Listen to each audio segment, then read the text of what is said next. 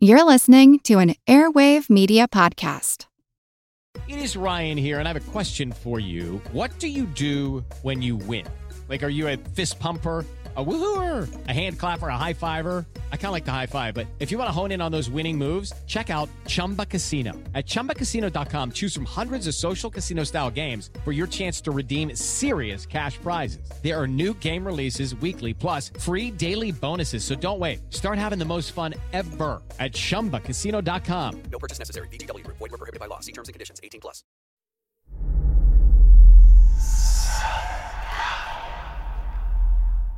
Hey y'all, spooky season is here. And if you're looking for a show to whet your appetite for a little haunted history, then I'd like to invite you to check out Southern Gothic, a chart-topping history podcast that explores some of the most infamous legends, folklore, ghost stories, and hauntings of the American South. We've covered all sorts of stuff from the Bell Witch of Tennessee to the disappearance of the Confederate submarine, the H.L. Hunley. Not to mention our deep dives into the local lore of some of America's oldest and most haunted cities, like New Orleans, Charleston, and St. Augustine. So, if you're ready for a little good old-fashioned Halloween storytelling with a commitment to quality historical research, then be sure to check out Southern Gothic today. It's available now on all your favorite podcast apps.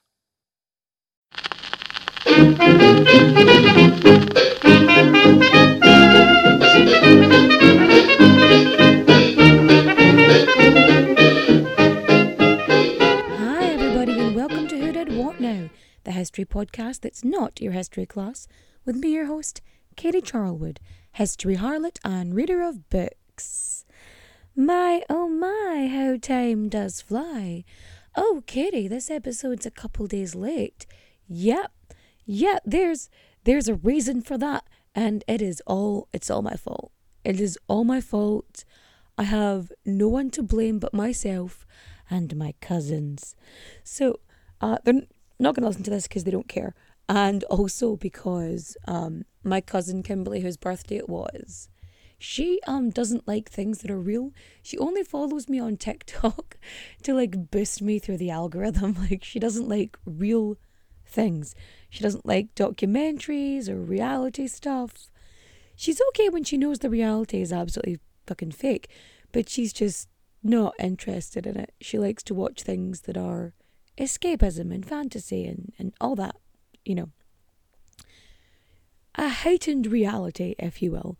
But she doesn't like anything that's real, so she will never listen to this. And she'll tell people she does, and she'll tell it's great, but it's she doesn't give a fuck. So, I mean, she wants me to do well, but she's not going to listen to this. So it was her 40th birthday, and her husband surprised her with a trip to Galway. So she flew from England to Galway.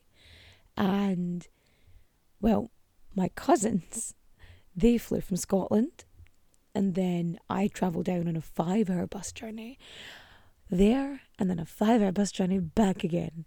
I swear to God, it was, by the old gods and the new, it was so fucking long, and I was so tired. And then on the way back up, I was so hungover. See, my cousins drink like Irish rugby players, and I cannot keep up with that. And we were playing this drinking game called King's Cup, which, if you know it, yay. If you don't, Google it. But there's this bit where if someone is holding a queen card and they ask you a question and you answer it, you have to drink.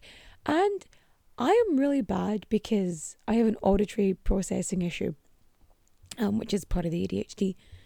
So if I don't hear something or think I've misheard, I'll respond. And also, I forget things really quickly. So needless to say, my cousin's husband became my nemesis. Because he kept catching me out, and I was like, every opportunity I could to just fuck him over, I did. It was so much fun. And my cousins were so mean to each other. It's great. It was a good time. Yes.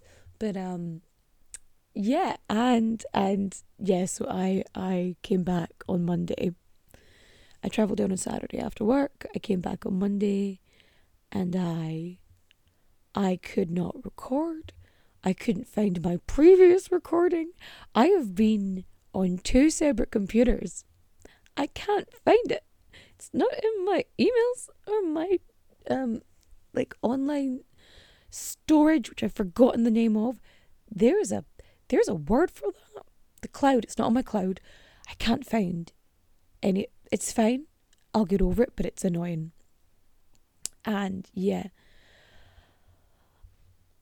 So many beautiful, beautiful cocktails in Galway. As all I'm saying, delicious, beautiful. But my liver, my poor sweet liver, don't drink, it's bad for you. Or, drink if you want, but drink responsibly. I did not. I was just fucked. And hence why this is a late episode. Sorry, I'm sorry. I really am, but I thought, you know what, I'll be honest with you, I could have made up something. But no, I was hungover, and then I had every intention of recording like this week. But every night when I came in, I was so exhausted. And then we've had these really bad storms, and I couldn't feasibly keep the electrics plugged in with these storms. And which is convenient because again, I was so fucking exhausted that I just wasn't really up for doing it anyway. But yeah. And here we are today, doing this. But I know what you're thinking. You're thinking, quit your jibber jabber and fact me. In fact you I will. But first, we've got to get our source on. Our sources are The Girl on the Velvet Swing, Sex, Murder and Madness at the Dawn of the 20th Century by Simon Batts. Front Page Girls, Women Journalists in American Culture and Fiction, 1880 to 1930 by Jean Marie Lutz. The Story of My Life by Evelyn Nesbit. Prodigal Days, The Untold Story of Evelyn Nesbit. These are both by Evelyn Nesbit. American Eve, Evelyn Nesbit, Stanford White, The Birth of the It Girl and the Crime of the Century by Paula Uruburu, whose name I hope I have not fucking butchered. Okay, are you sitting comfortably? Good. Then let's begin. Actually, no, let's not begin, because I have one more thing to say and complain about, actually. So, on one of my old videos on TikTok, somebody complained about my voice. My voice. And they said it was annoying.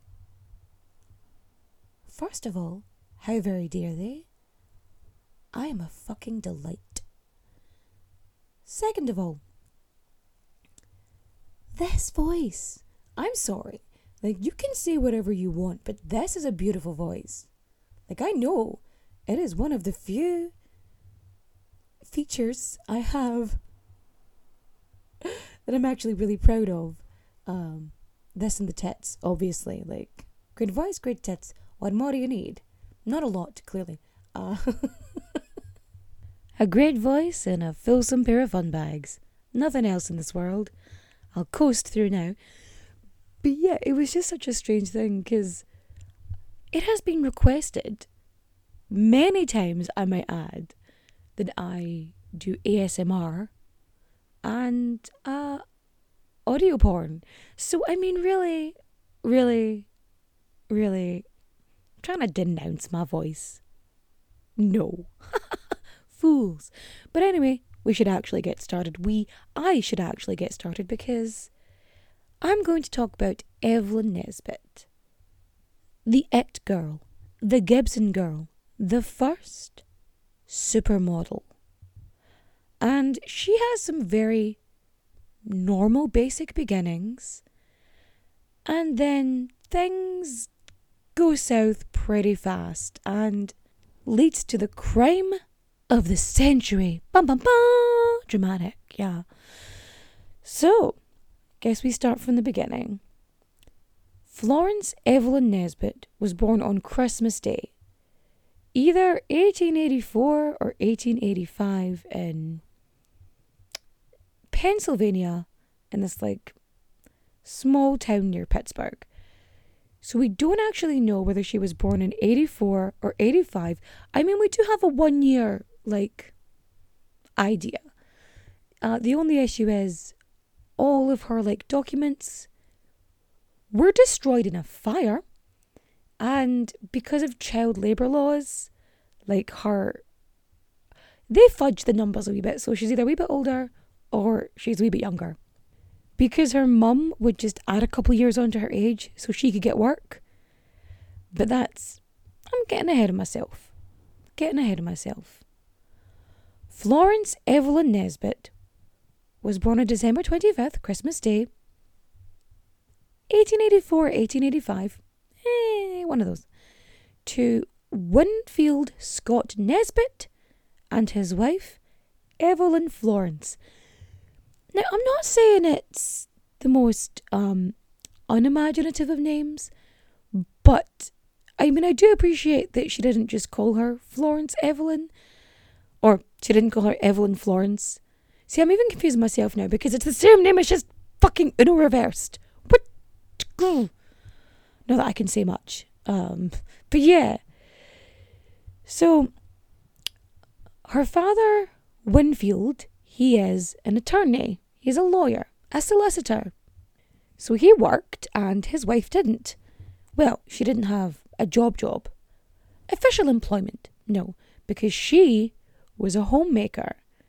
Her whole point was to stay home and raise her children and do the house and all that kind of stuff. Because her man was out there supporting their family. So Evelyn, she has a younger brother, Howard, who I think is he's a few years younger than her. I'm not sure when he was born, but he's a few years younger than her. And throughout her childhood, I mean, she's such a daddy's girl. And her dad, he fucking dotes on her. He adores her. He encourages her. So he gets her to read. She's reading fantasy and fairy tales and folklore and other things beginning with F. And stories that were more geared towards boys, like the pluck and luck. I'm plucky and lucky, I got gusto and I'm going to go out there and do cool things. Those stuff. And he builds her this little library, to keep encouraging her to learn. And when she's interested in music and dancing, he sets her up to go for lessons. He is very much giving her everything. Unfortunately, this is a woman in history. This is a woman from the past that we know about. Now, if you've been listening to me for any amount of time or you know anything about history, you would know that generally things don't go well for women. And this is no exception. You see, when Evelyn is 10 or 11, maybe, I don't know, her father dies unexpectedly. So there's Mrs. Nesbit, the two kids, no income, and their breadwinner is gone. The person who supports them is gone. The linchpin, gone. And, well, things just get bad to worse.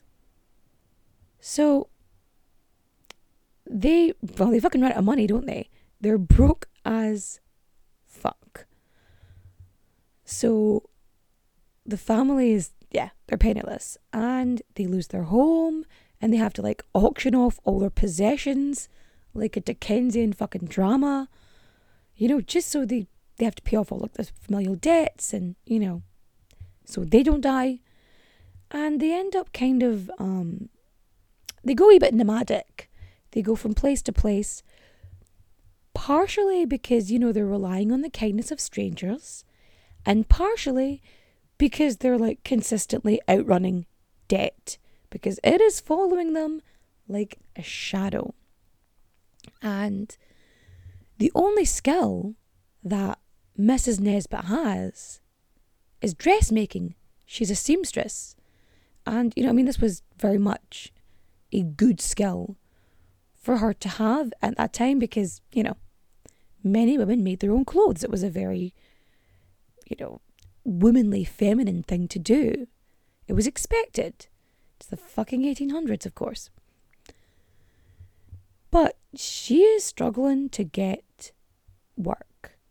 And they're basically having to stay all together in one bedroom in a boarding house.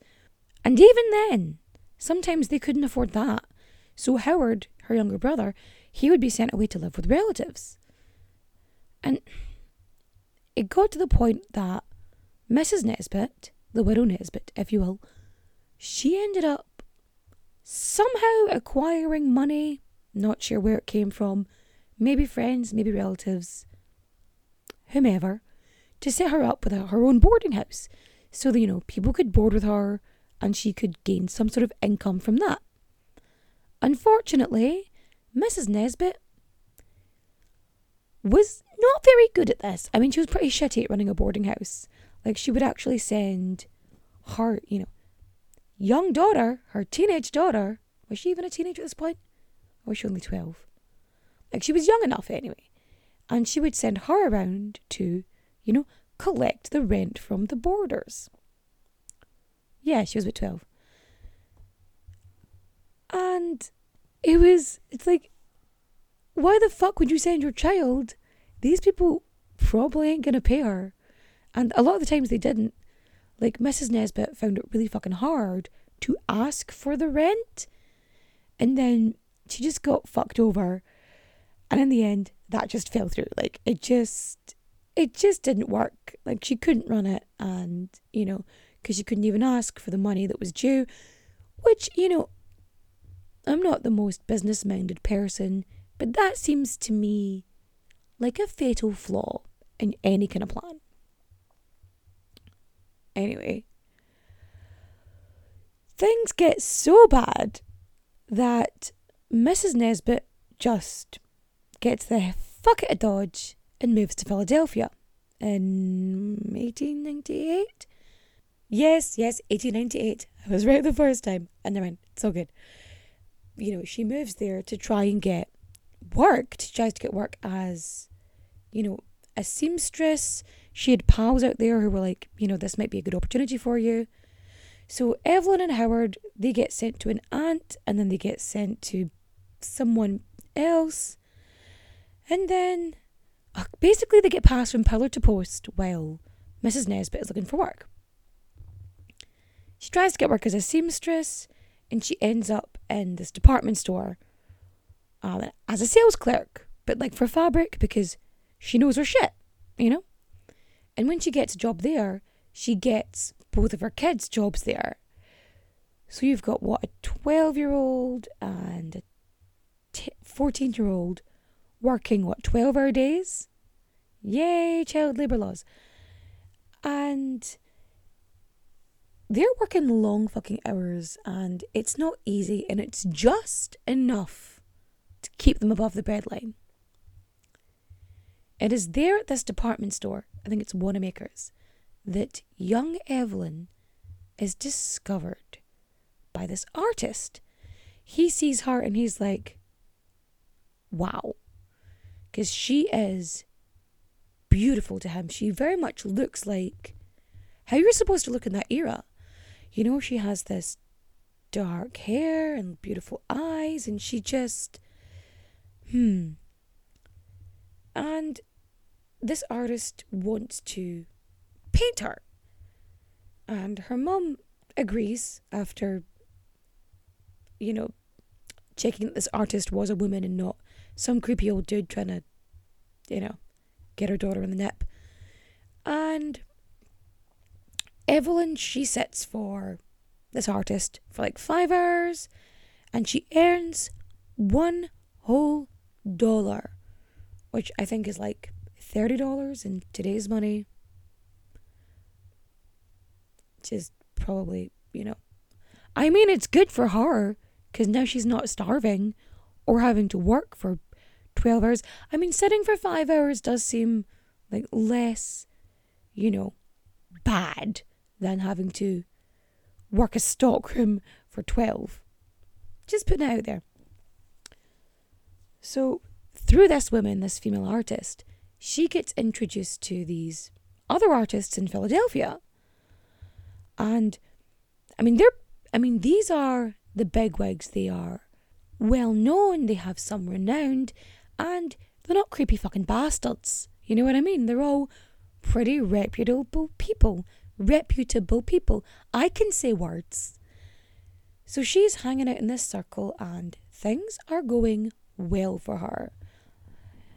She is discovering that she can make far more money as this artist models than she could at working at the department store. And then she fucking harasses her mother until she lets her quit and become a model full time. And remember, she's only 14, 15 at this point. Like, she's young. Some point during this, her mum leaves Evelyn and her brother Howard in the care of someone, friends, relatives, whom's to say. And she, again, gets the heck out of Dodge and she relocates to New York City. Her plan was either to be a seamstress or to be a clothing designer, because at this point she's like, I could be a clothing designer. Maybe. Unfortunately, she does not do well either as a clothing designer or as a seamstress. Like, things are just not going well. Eventually she thinks, I'm going to get my family here because maybe I can get Evelyn to bring some money in. So she sends for her family in 1900 and the two kids come to her and they share this tiny back room in a building on 22nd Street in Manhattan. So at least they're in Manhattan, so they're in the good area. Maybe not a good building, but in a good area. And when Evelyn finally makes it to New York, she has letters of recommendation, from all these Philadelphia artists. And she gets connected to, the Art Students League, and like John Jacob Astor, Frederick S. Church, and just like all of these like proper legitimate artists. Again, not creepy fucking bastards salivating at her behind a curtain. Oh no. These are proper artists, and her mum ends up having to be her manager, and again does not have the business acumen for any of this shit. So she is not really good at taking care of her or, parenting stuff or business stuff. Not really super great at either of those. Needs to take a wee course or something. She even says that she made sure that her daughter's reputation was protected.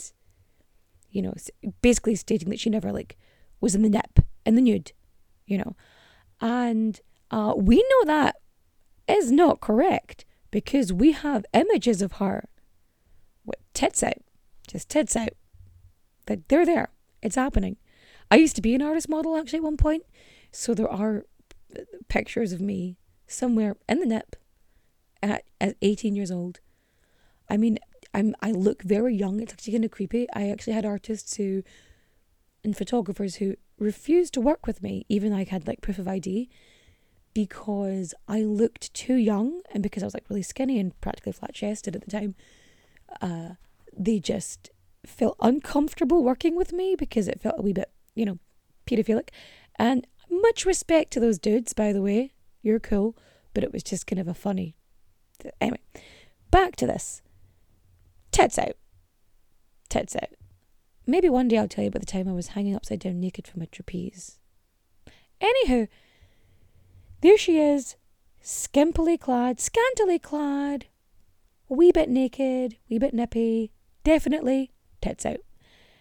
And she is, well, doing this at 14, 15 years old?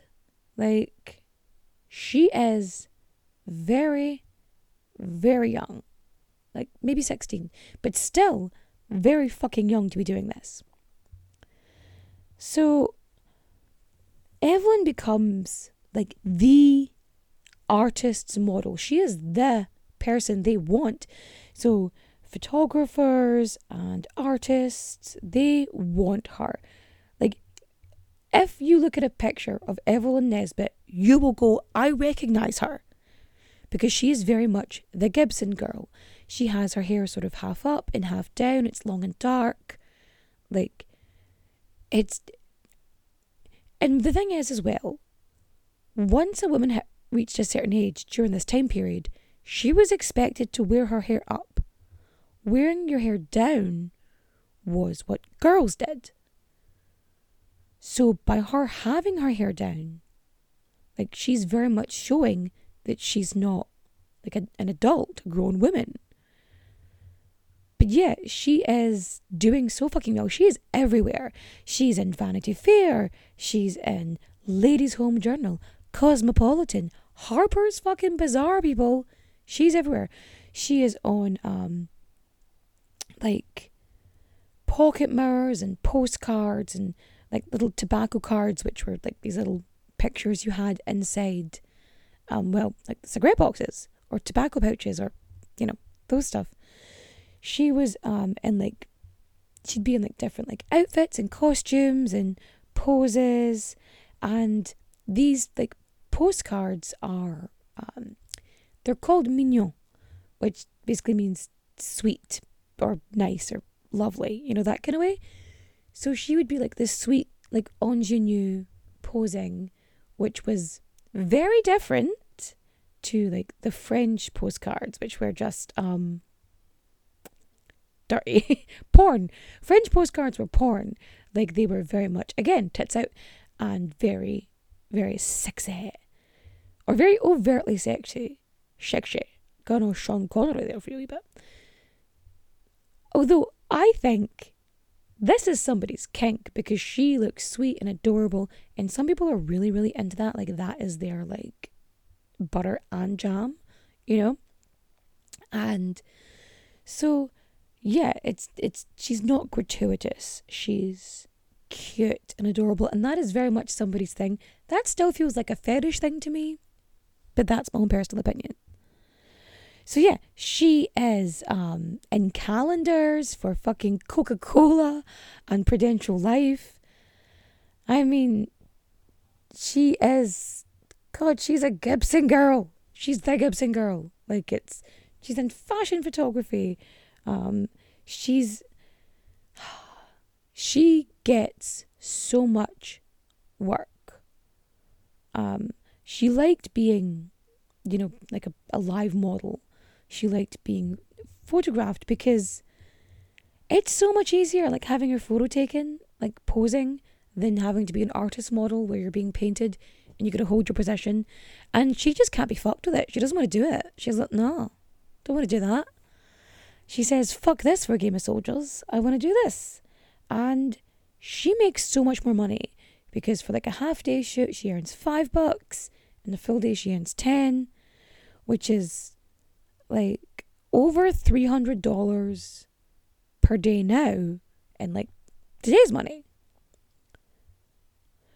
And the money she makes from modelling is more than the money that like her family had made as a collective altogether when they worked at the department store. Like, she was supporting her entire family.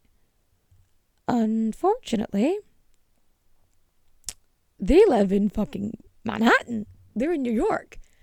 It's expensive. Like, cost of living, mate. It's not easy. So, you know, it swings and roundabouts easy. But she wants to make more money, and also she's getting really bored of just standing there posing. And as you remember, she loves music, She loves singing. She loves dancing. So, because she was so famous for being like on these cards and postcards and being like in this artist circle, these, well, kind of like, I want to say like movie producers would at the time, they'd come around and find you, but like theatre producers would like be looking to add her to their acts because she was a known face. She was a known entity. You know, it's kind of like stunt casting nowadays, you know. You'll see somebody and they'll pop them in a movie or pop them in a theatre. I keep saying movie when I keep meaning theatre. And they'll bring them in there to just kind of sell tickets, you know, regardless of skill. And Evelyn does what Evelyn does, which is badger her mother until she says yes. So she gets her to like allow her to leave, you know, modelling and move into the world of the theatre. So she gets an interview with the producer of the Florodora Girls, which is like the super long-running play, which is very popular. It's on Broadway. It's the shit, really. So her mum is a wee bit apprehensive about this, but then she finds out that some of the girls in the show went on to marry millionaires. And she's like, that's the trick. That's the trick. So 1901, July, Evelyn joins the chorus line as the Spanish Maiden. I think she's actually billed as Florence Evelyn. And and people don't like her. They called her Flossie the Fuss. Well,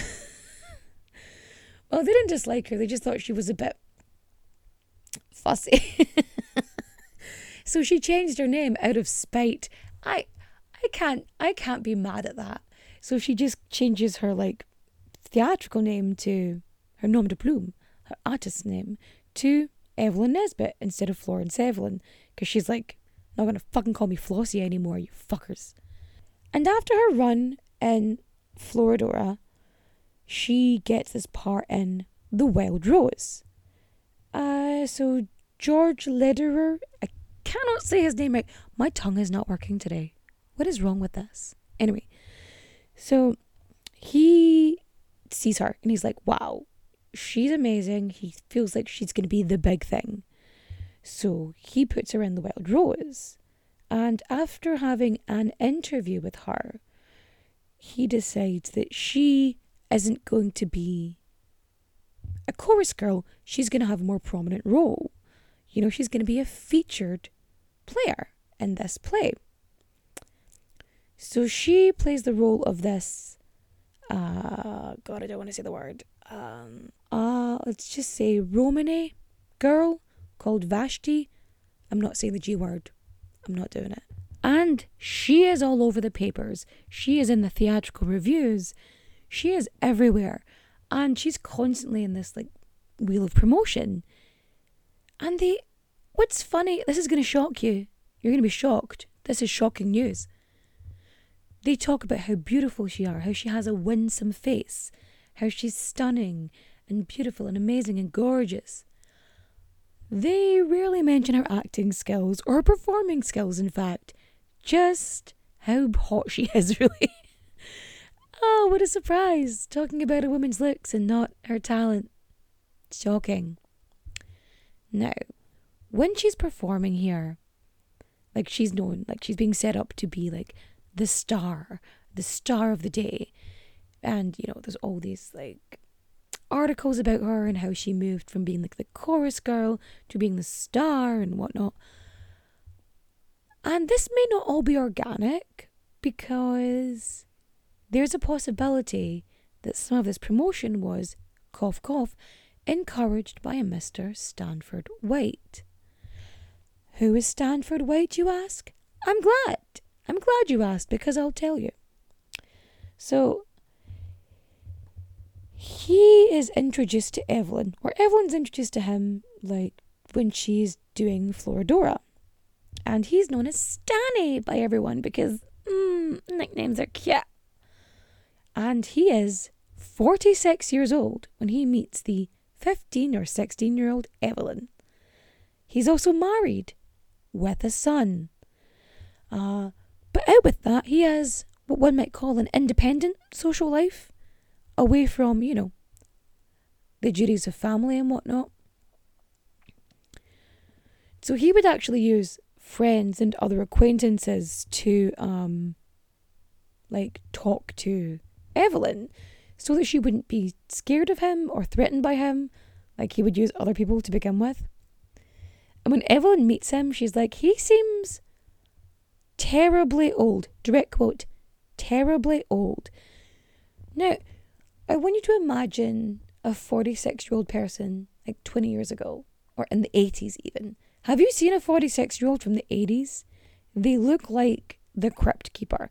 Now imagine what they fucking looked like in 1901. That's not a good man. Like, have you seen a 46-year-old man today? Some of them are hot. Like, some of them are still hot. They don't look that. I'm just saying. Anyway, so, he gets invited, or she gets invited to, like, luncheons and whatnot with, other people and chaperones and Stanny. He invites them to his, like, skyscrapers and multi-floor apartments on, one of them is above the FAO Schwartz, the toy store. And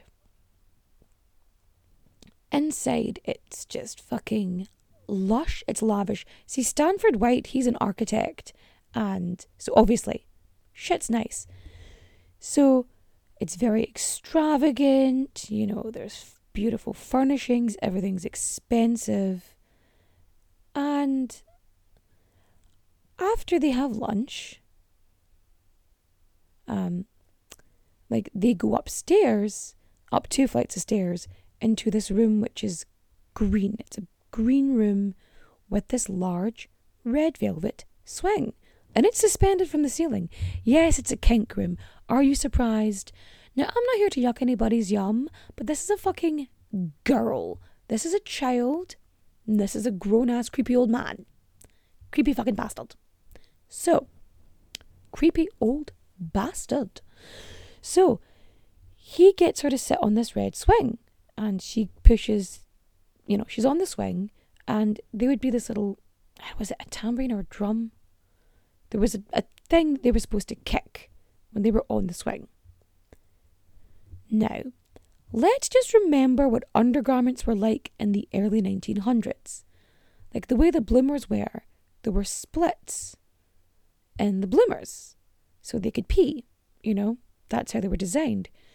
So if she was on it, kicking her legs, no matter what,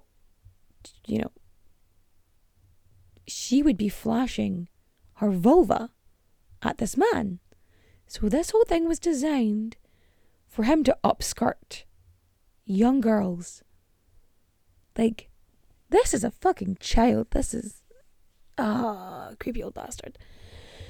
So they're all playing games involving the swing. And again, one of them is this little, kicking thing. And it's supposed to seem harmless because she doesn't know.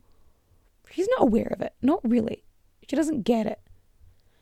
Because she's not that, I don't want to say mature, because she's mature enough, but she's very innocent at this point. And Stanford White, he comes across as witty and charming and non-threatening and a lovely companion.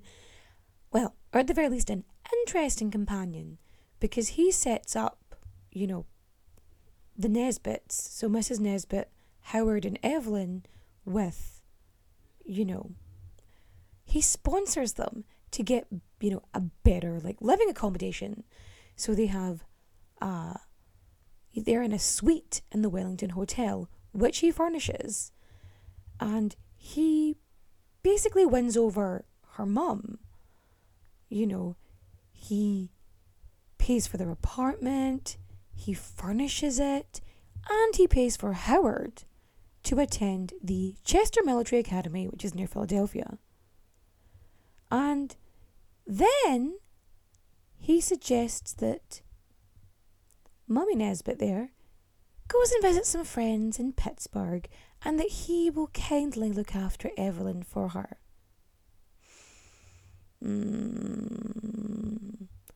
So, I mean, oh, I did such a good thing for you. One, he took control over their lives. He controlled their living arrangements. He controlled their education. He also provided divide and conquer. So he got rid of Howard. He got rid of the mum. And now he has Evelyn. So while Mrs. Nesbit is out of town visiting relatives, Evelyn is spending time with Stanny.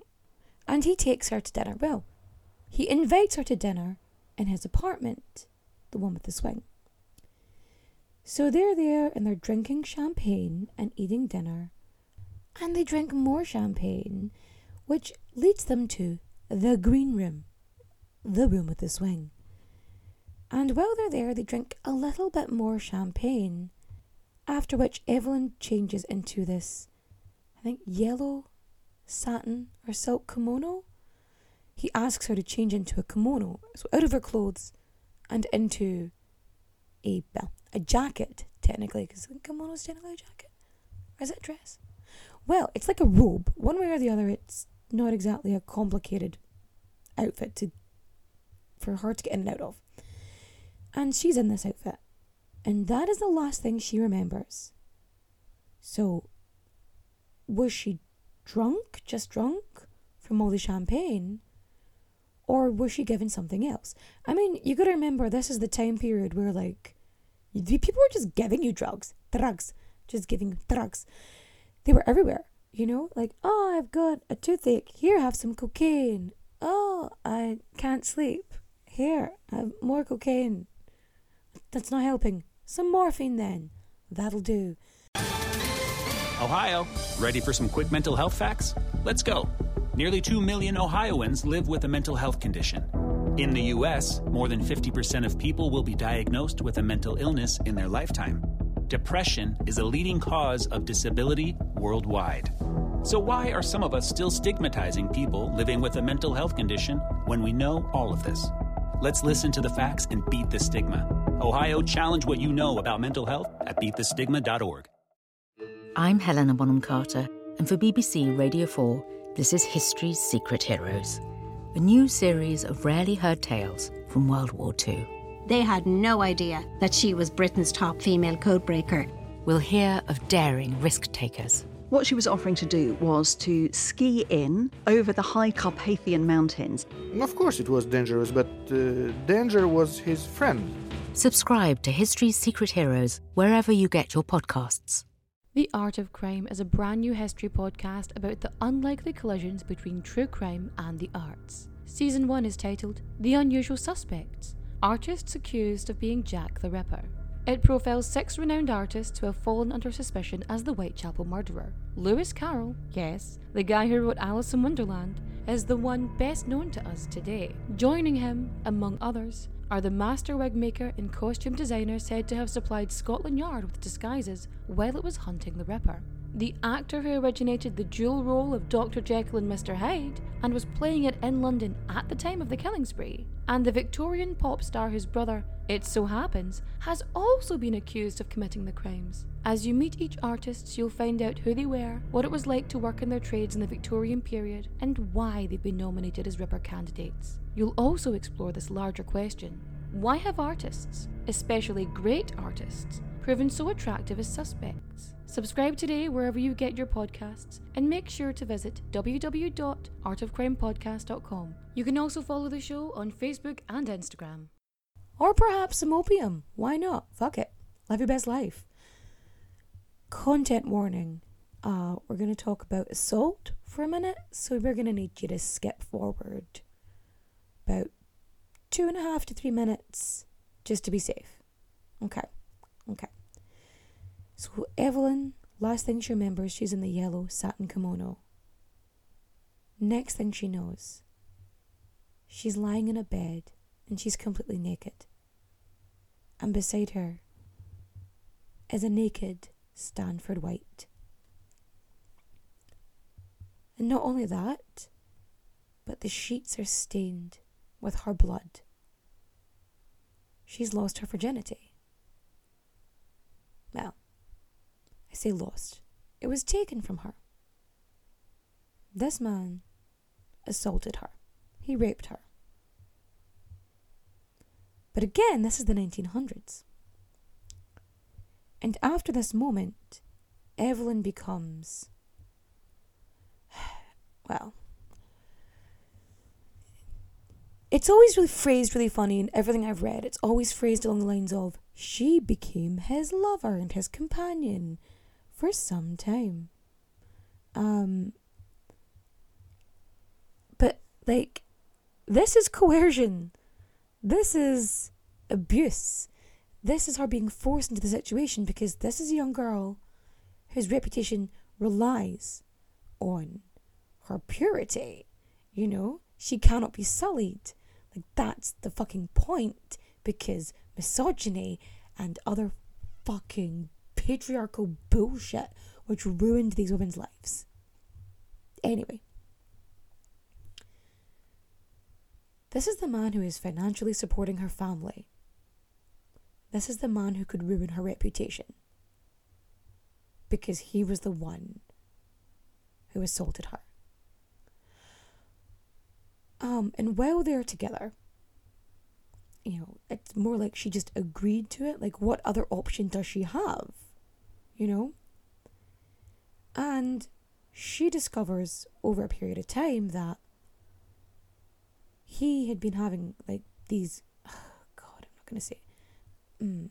situations with other young women and girls. And he kept an actual little black book. He recorded the names of every girl, every woman he did this with.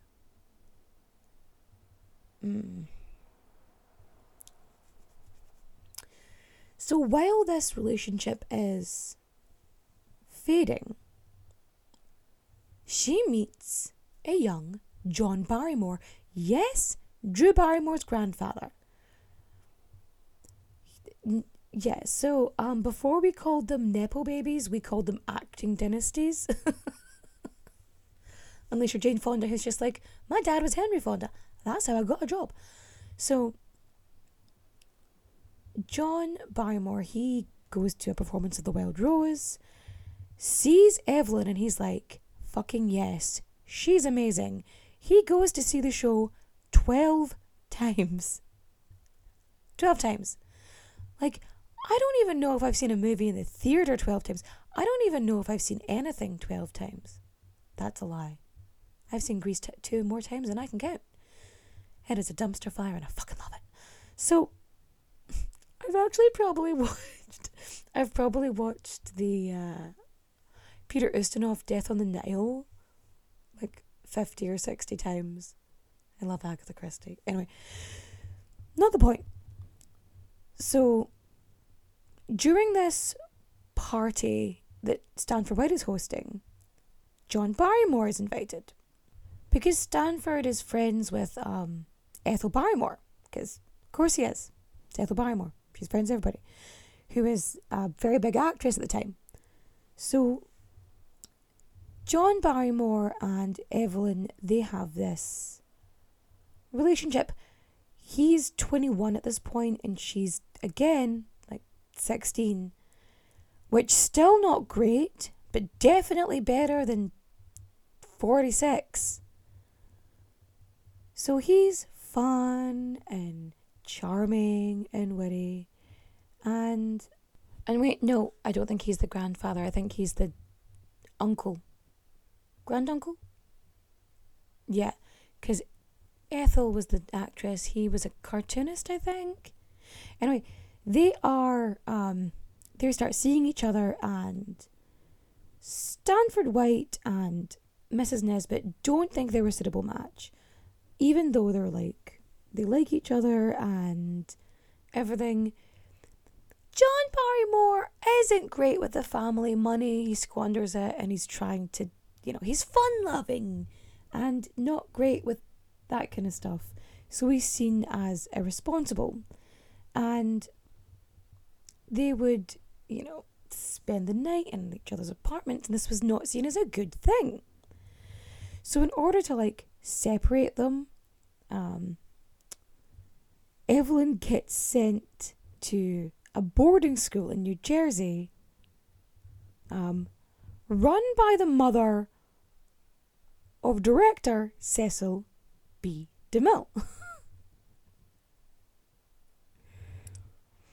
And in order to stop her being sent away to this boarding school, John Barrymore, in front of Stanford and Mrs. Nesbit, asks Evelyn to marry him. But she turns him down in front of everybody. And while she's seeing Barrymore, but also still involved with Stanford, she starts receiving these anonymous gifts, and they're from an eccentric fellow by the name of Harry Kendall Thaw. He was one of the many gentlemen vying for her attention. So there was a bunch of people kind of looking for her. There was the magazine publisher Robert J. Collier, the polo player James Montgomery Waterbury. There was and Harry Kendall Thaw. So these are just kind of men who are interested in her. The thing is about Thaw, though, is he's a little bit eccentric, is probably the best way to describe it. I mean, yeah. I believe the general term is unhinged. So, yes. And basically, and then he's at this party with her, and he informs her that he is the one who's been sending her all these lavish gifts.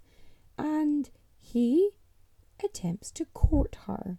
And this basically sets off this, conflict between Stanford White and Kendall Thaw. And he kind of stops getting invited to stuff, and he's not doing well in these circles, and he is convinced it's because of Stanford White. But yes, circle back. She gets sent to boarding school, where she is then rushed to hospital with a case of appendicitis. Or at least that's the official story. However, the rumour mill did suggest that she was not in fact there for an acute appendicitis attack, but was actually having an abortion because she was pregnant by John Barrymore. It's after this that Thaw starts visiting her and providing her with more gifts, and, he gets more interested in her, and Stanny gets less interested in her. So Harry Kendall Thaw, he kind of has this obsession with chastity because, men in the past, even modern men, still weirdly obsessed with this. And he also hated predators like White. So he was very, he fucking hates him. He hates him with a passion. And because social circles, he'd been blocked and banned out of stuff. And also he was very vocal about the fact that he thought White was a predator. So, I mean, I'm not completely on Thaw's side. I'm just saying I kind of get it. Right idea, wrong reasons. Yeah. So, don't want people to be predators, but don't be obsessed with the concept of chastity and virginity. It's a fucking prize. Anyway, so he is, paying for her, health care and her hospital care and all of her medical shit. And so he wants to take her to Europe. He's like, this will make you feel better. Europe. Because that's what they did. The European trip. So in order for her to go, her mother had to go too, because obviously it would be unseemly for her to travel alone with a man. So they go, and Thaw has this awful, he has a schedule which I don't think Speedy Gonzales could actually use. It is really busy, and the rate of travel is really fast. And I don't know if it's because he's, a few pickles short of a sandwich, or whether it's because he deliberately wanted to make it awkward for Mrs. Nesbit so that she'd want to leave. But they get, like, things don't go well because Mrs. Nesbit and Evelyn, they just start, like, fighting. And this leads to Mrs. Nesbit wanting to go back to the States. But Evelyn doesn't want to go back to the States yet. So she stays with Thaw, who then travel on to Paris. And Mrs. Nesbit, she ends up in London. So while in Paris, he is, like, suggesting, well, he's proposing. He wants her to marry him. And Evelyn is incredibly aware of his, purity obsession. And she says that she can't marry him because she's not fucking pure.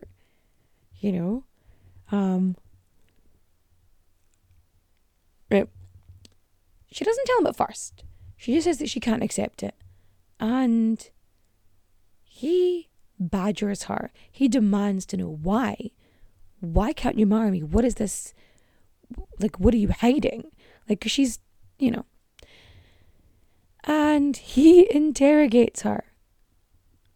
And she tells him what happened. She tells him that she was assaulted by Stanny.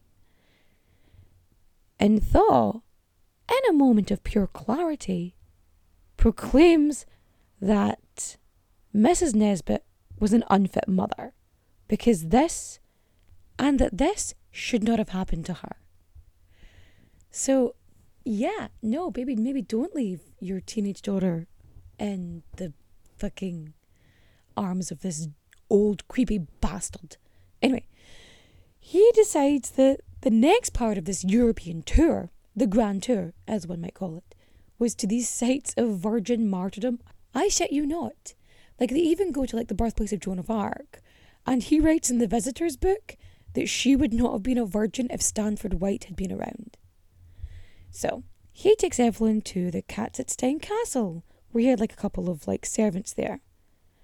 And they stayed at one end of the building, and he had Evelyn, like, in isolated quarters at the opposite end. Now, this is where a switch gets flicked. He locks her up in her room and then beats her with a whip. He whips her, beats her, and assaults her for, like, a fortnight. And afterwards, he's like, I'm so sorry. I didn't mean to do that to you. Yeah, sure. For a man obsessed with purity and chastity, he had no fucking issue assaulting her. Anywho, when they go back to New York, like, Evelyn, she's, like, sharing this information about what happened, and all of this starts coming out about him being, like, an absolutely unhinged, like, fiend. They also tell her about the fact that he takes morphine and that he's, 2 screws short of an IKEA cabinet. It's not great. But considering her situation, yeah. So her mum had remarried, like, between leaving London and arriving in the States, when by the time, things move on, her mum's remarried and they're cut off, they're done. And Evelyn, she decides to marry, finally, Thaw. So they get married on April 4th, 1905, in a small gathering of family only. And the reason that the marriage was actually agreed to by his mother was Evelyn had to, like, quit being a theatre girl and become, like, an actual wife. And here's the thing, Thaw chooses her wedding outfit, and it's not a dress, it's a suit. He puts her in a suit for their wedding. Romantic. He also promises her that he'll live the life of a Benedictine monk, and he'll be good to her and whatnot. Well, things are not great for her after this, because when she is living in the Thaw family home, she feels, well, the gilded cage comes up a lot. The bird in a gilded cage. The Thaws were very strict Presbyterians, and well, they were strict, they had no joy, and they were very restrictive, and she was really fucking isolated. And she thought, when they got married, they would travel and do all the stuff that, people with wealth did back in the day. But she discovered that her husband was very much a mummy's boy and was, quote unquote, a pious son. So he was a good Presbyterian boy who'd listen to what his mother told him. They didn't entertain guests. They didn't go places. She was just stuck. And while he was being a wee religious weirdo, he was also starting this campaign to expose Stanford White, which, would have ruined his wife's reputation at the time. I'm just saying he didn't think this through. He would have made her life even more difficult than it already was. He even got really paranoid that he was being followed by gangs who had been hired by Stanford. But in reality, Stanford White thought he was of little consequence and didn't really give a shit about him. He didn't even think that much about Evelyn because this was something he did often. This was like a footnote in his life. But for Thaw, it was not. And he just fucking hated the man. And then, in a crazy random happenstance, they're supposed to go on this luxury, cruise liner. They're supposed to go for a European holiday.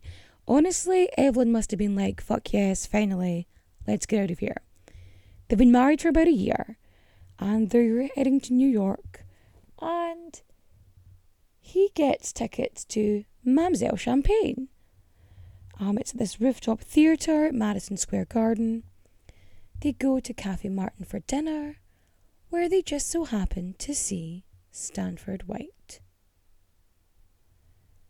What a crazy random happenstance. And it is really fucking hot. And Thaw has this long black overcoat. And it's over his tuxedo, and he is refusing to take it off. It's June. It's June in New York on a rooftop theatre. It is hot as fuck, man. You need to be taking that coat off. It's very suspicious. So, around 11 o'clock at night, the show is just coming to an end. And Stanford White shows up and he takes this seat at this table, which is generally reserved for him. And it is known to be reserved for him. And Harry Kendall Thaw, he gets up and he goes over and he comes back again. And he keeps going back and forth, but not quite making it all the way there. He's almost at him, but not. And then during the finale song, I Could Love a Million Girls, Mr. Thaw pulls a pistol out from his fucking overcoat and from about an arm's length away from the man, fires 3 shots into the back of his head. Surprisingly, killing him instantly, he fired 3 warning shots into his head. He had it coming. So he gets shot. He's dead. Stanford White, the predator, has been shot dead. Oh dear. And basically things are going wild. People are screaming. They can't, it's just a lot going on. And there's different reports as to what he said, but it's something along the lines of, you ruined my wife. You destroyed my wife. You took it from her. You took advantage of her. You abandoned her. He had it coming to him. He'll never go out with another woman again. He may have also said, you ruined my life, or, it just kind of varies. Here's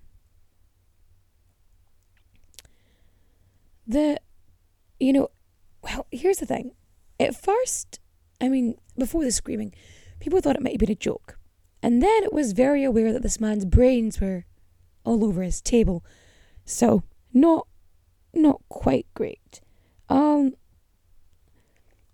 law was basically taken into police custody, and Evelyn just legs it.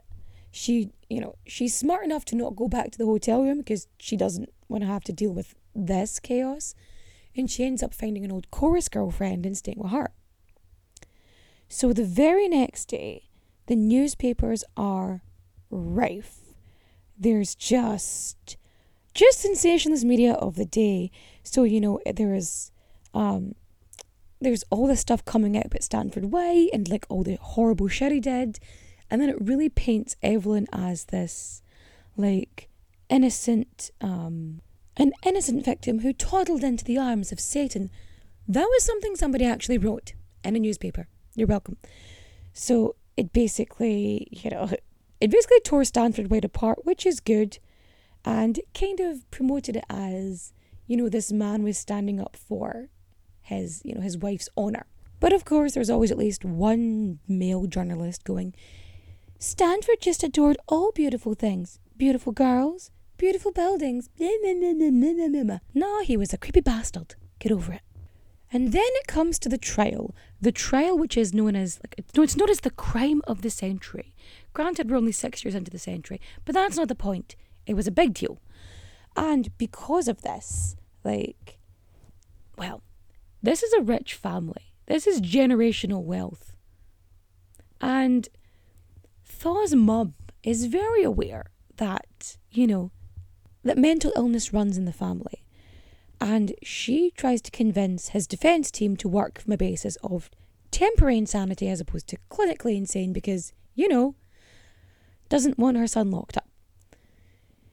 And what happens is she has spent so long, hiding his eccentricities and, mental well-being. And she works, knowing that everything's going to get torn apart by public scrutiny. Everyone's going to be judging them and everything that goes with it. So she hires these doctors, costing her $500,000. $500,000 back then. I don't even have the math for how much that is now. And so it's basically trying to work this as one, lone event spurred on, by a crime of passion, One person who's there but not there is Mrs. Nesbitt. She's working with the prosecution because they're kind of accusing her of selling Evelyn to Stanford White, prostituting her out. That is what they're worried about. So she's kind of there but not there. And Evelyn has to, go on the stand and she's going to, This is not great. There's nothing she really wants to do, but she's paid by the Thaw family an amount to do so. And, if the verdict doesn't turn out the way they want it to, she gets a smaller amount. And if it turns out the way they do want it to, she gets a larger amount. Thaw was tried twice for killing Stanford White. The first time the jury's deadlocked because 7 are saying he's guilty, 5 are saying he's not guilty. And Thaw goes absolutely batshit. He is well mad that, they don't understand that he was being chivalrous. He was standing up for women's honour. And the second trial, and that happens in 1908. And he pleads temporary insanity. And he was found not guilty on the grounds of insanity. And he was sentenced to involuntary commitment for life in the Matawan State Hospital for the criminally insane. Luckily enough, he's rich as fuck, so he gets really comfortable accommodation, he gets privileges, and, he gets a fucking legal team together. And he's trying to get him declared not insane. It took 7 years for that to happen. And during this time, he escapes, flies to Canada, and then gets sent back to the US, and then gets released. Cool, dude. Cool. In 1910, Evelyn gives birth to a son, Russell William Thaw, in Berlin, Germany. And she says it's Thaw's biological child. It was conceived during a conjugal visit. Thaw is like, nope, that's not my boy. He denies it. He denies paternity. He says that's not it. But she's like, no, it is. And they can't prove it's not. So, well, at the time they couldn't prove it's not. They could probably do it now. Some genealogy and shit. 23andMe it. Yeah. A year later, when her son is 1, Evelyn reconciles with her mother. And her mother looks after her son. The woman who struggled to look after you, you're giving a baby to. It's not a good plan, Evelyn, but, you do you. So she decides to go and, try and get work. Because she's no longer being supported by the Thaw family. Like, during the trial, she was getting paid, like, a stipend, really. And they give her money to go on the stand. And being the completely spiteful wench that she is, and I fucking love it, she donates the money to the anarchist Emma Goldman. Who, if you don't know Emma Goldman, she's actually who I talk about in my first episode of Gaslit, Ghosted and Groomed with BAFTA award-winning comedian Louisa O'Malan, where I am her resident historian. Da-da-da-da-da-da. So, yeah, she gets a bit of success, because she's like going to vaudeville, and then she ends up in the moving pictures. She appears in Threads of Destiny. And in 1915, when Thaw is declared legally sane and gets released from prison, Evelyn divorces him, and pretty soon after marries her dance partner, Jack Clifford. Their marriage does not go well. In 1921, she tries a change of career and tries to open up a tea room. It does not go well. I mean, well, it's a tea room, but it was also probably a speakeasy, which is just good business sense. Let's just face it. But she, she's struggling with money, she has an alcohol problem, and she's addicted to morphine. After this, she tries to do, she joins these, wee cabarets and places, and she even tries a bit of burlesque. And this is going through the 20s and the 30s. And, yeah, things are not great. She gets really depressed, and she tries to end her life by drinking disinfectant. However, the reason she survives is because her stomach was full of gin. Direct quote from the doctors. Yeah. So, things are kind of weird for her. She stays friendly with Thaw. And of course, there's rumours flying around that they're going to rekindle their marriage. Especially when she shows up to, the opening of this Manhattan cafe he has called Chez Evelyn. Subtle, man. Subtle. But yeah, when he dies, he actually bequeaths, $10,000 out of a $1 million estate to her, which, wee bit like pocket change. I'm just saying, But yeah, she kind of fades from the news, really, until Albert Langford gets murdered, because her friend is Marion Langford. And she gets questioned about it, so she's in the news again. And it's an unsolved case. I might cover it sometime. But yeah, she kind of fades into obscurity up until 1955, where she is approached to be the technical advisor on a movie, The Girl in the Red Velvet Swing, starring Joan Crawford, where she earns $10,000.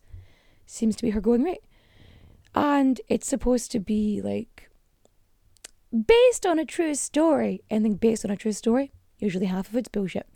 And it's kind of this imagined telling of her and Stanford White's Stanny their relationship, if you can call it that. Well, while she's working on this film, she fucking collapses from exhaustion. As she's in her later years, she decides she's going to leave New York because her son's living in California. She's going to go there too. So she moves there, she takes up sculpting, and then in 1956, she suffers a stroke, which she recovers from a bit. It's not the worst kind of stroke, but it's still not good. In 1966, she moves into a nursing home. And on January 17th, 1967, Florence Evelyn Nesbit passes away at the age of 82.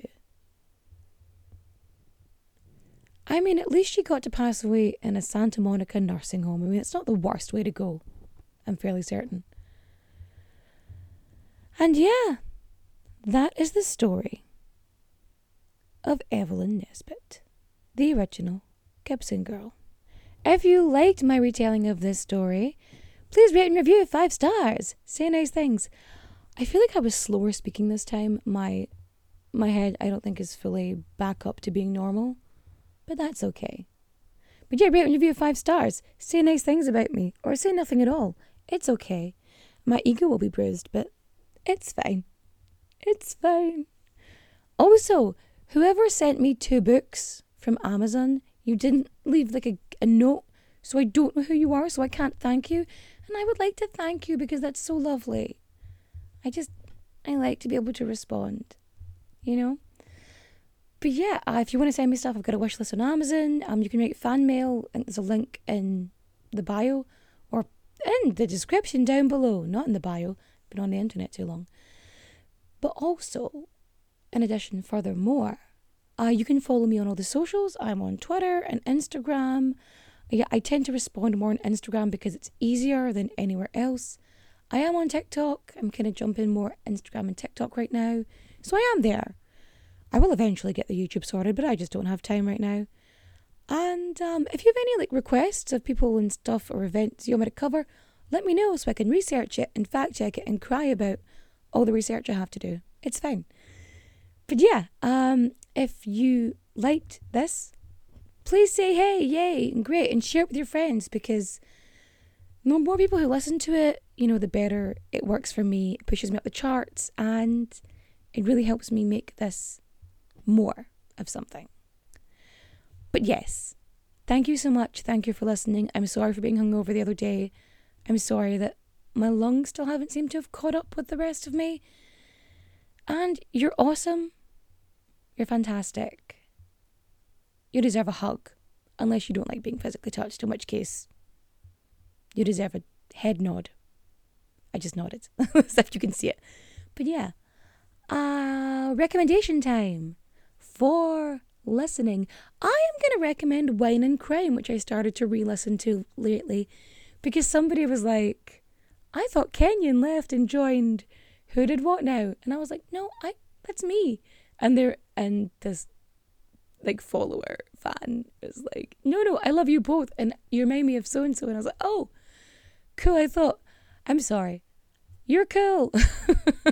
Sorry. Yeah, God, I'm so tired. It's like the middle of the night. And for watching,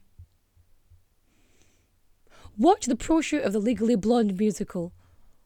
Oh my God, you guys, it's just perfect. It's just, they do it perfectly. It's amazing. And let me see anything else for reading.